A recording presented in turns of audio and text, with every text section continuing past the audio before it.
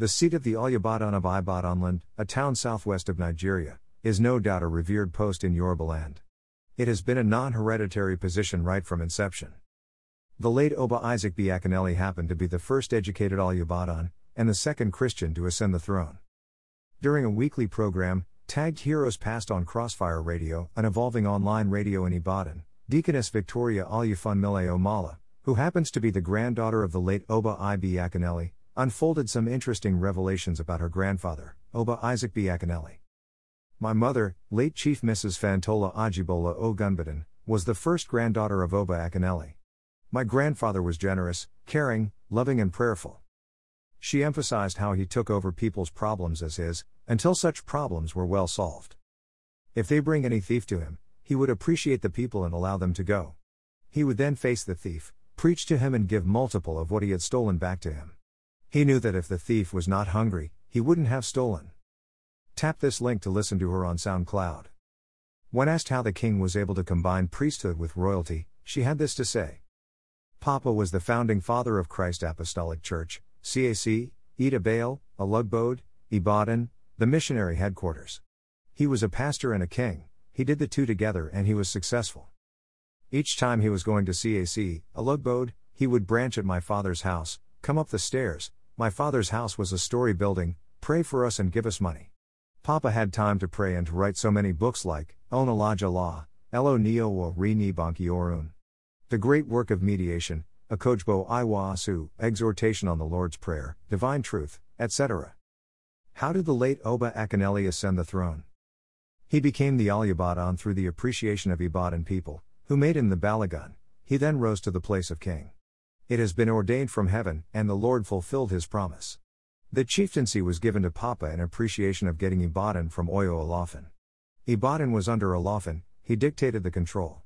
But as we were told, Papa and one elder prayed and went to Oyo to give a letter to Olafin. We were told that it was in the habit of Olafin that anybody who comes into his palace will not return or that he will get home and die.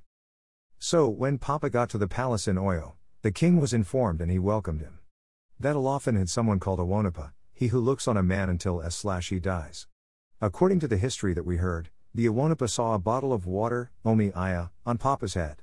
As Papa delivered the letter, he was looking at Papa as if he should finish his life in the palace, but he returned to Ibadan safely and nothing happened. Then they said, the God of Akinyele is a good God. And in appreciation of the risk of life he took to go to Oyo and come back safely, the Ibadan people gave him an honorary chieftaincy title. He was made a quartermaster of Balagun. You know, when someone becomes a Balagun, he has to be given a staff, not just an ordinary one, but a charmed one with rituals. But they said, Akinyele, we know that you are a Christian, make any staff you like. It was made and prayed upon in the vestry for around 21 days, he did not use a charmed staff. When asked about his counsel for the church, she emphasized the power of unity, as there is nothing like denomination in heaven. Let's bear with each other, even if there is grudge, remember the Lord's Prayer, forgive us our sins as we forgive those who sin against us. She also emphasized the importance of prayer and helping the poor. When asked about his counsel for the youth, she said, one problem you youths have is that you don't want to wait for your turn. You want to become what you will become in 10 years in a day.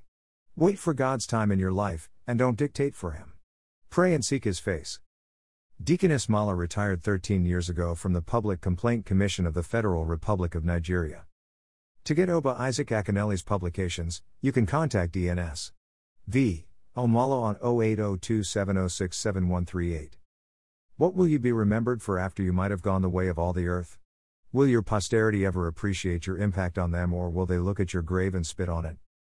As you go about your daily routine in the office, I hope you know that some people had occupied that place before you and that you will not be the last. So, tread carefully. You do not have excuses for your underhanded practices. Let me quickly remind you that during the first national census in Nigeria, between 1921 and 1923, Isaac Akinyele was appointed the chief census clerk for Ibadan, under P.A. Talbot, the district commissioner, Oshun, 1981-76. Isaac Akinyele was diligent and forthright. Why should you be given a key role in conducting national census or election, only for you to alter or manipulate figures at the appearance of hard currencies? In addition to his numerous religious responsibilities, Isaac Akinyele was also a practicing politician. He was a supporter of the defunct Action Group during the political turbulence that characterized Ibadan politics during the early to mid-1960s. This was the time that Ibadan politics was controlled by the NCNC, under the Wild Wild West and the notoriety of the WEDI. In all of these, Isaac Akinyele was a pacifist, always advocating for a peaceful resolution of issues, particularly during the political instability and violence in the western region. Oshun 2014. What is your disposition to politics?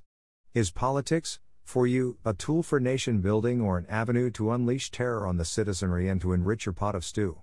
Isaac Akinyele was a different breed of politician. In his lifetime, Isaac Akinyele was able to seamlessly combine priesthood with royalty. He lived as a good father and a praying man. Why should the tight schedule of your job take you farther away from your home and your God? Stephen Idiogbo. 260,720. 3:25 a.m.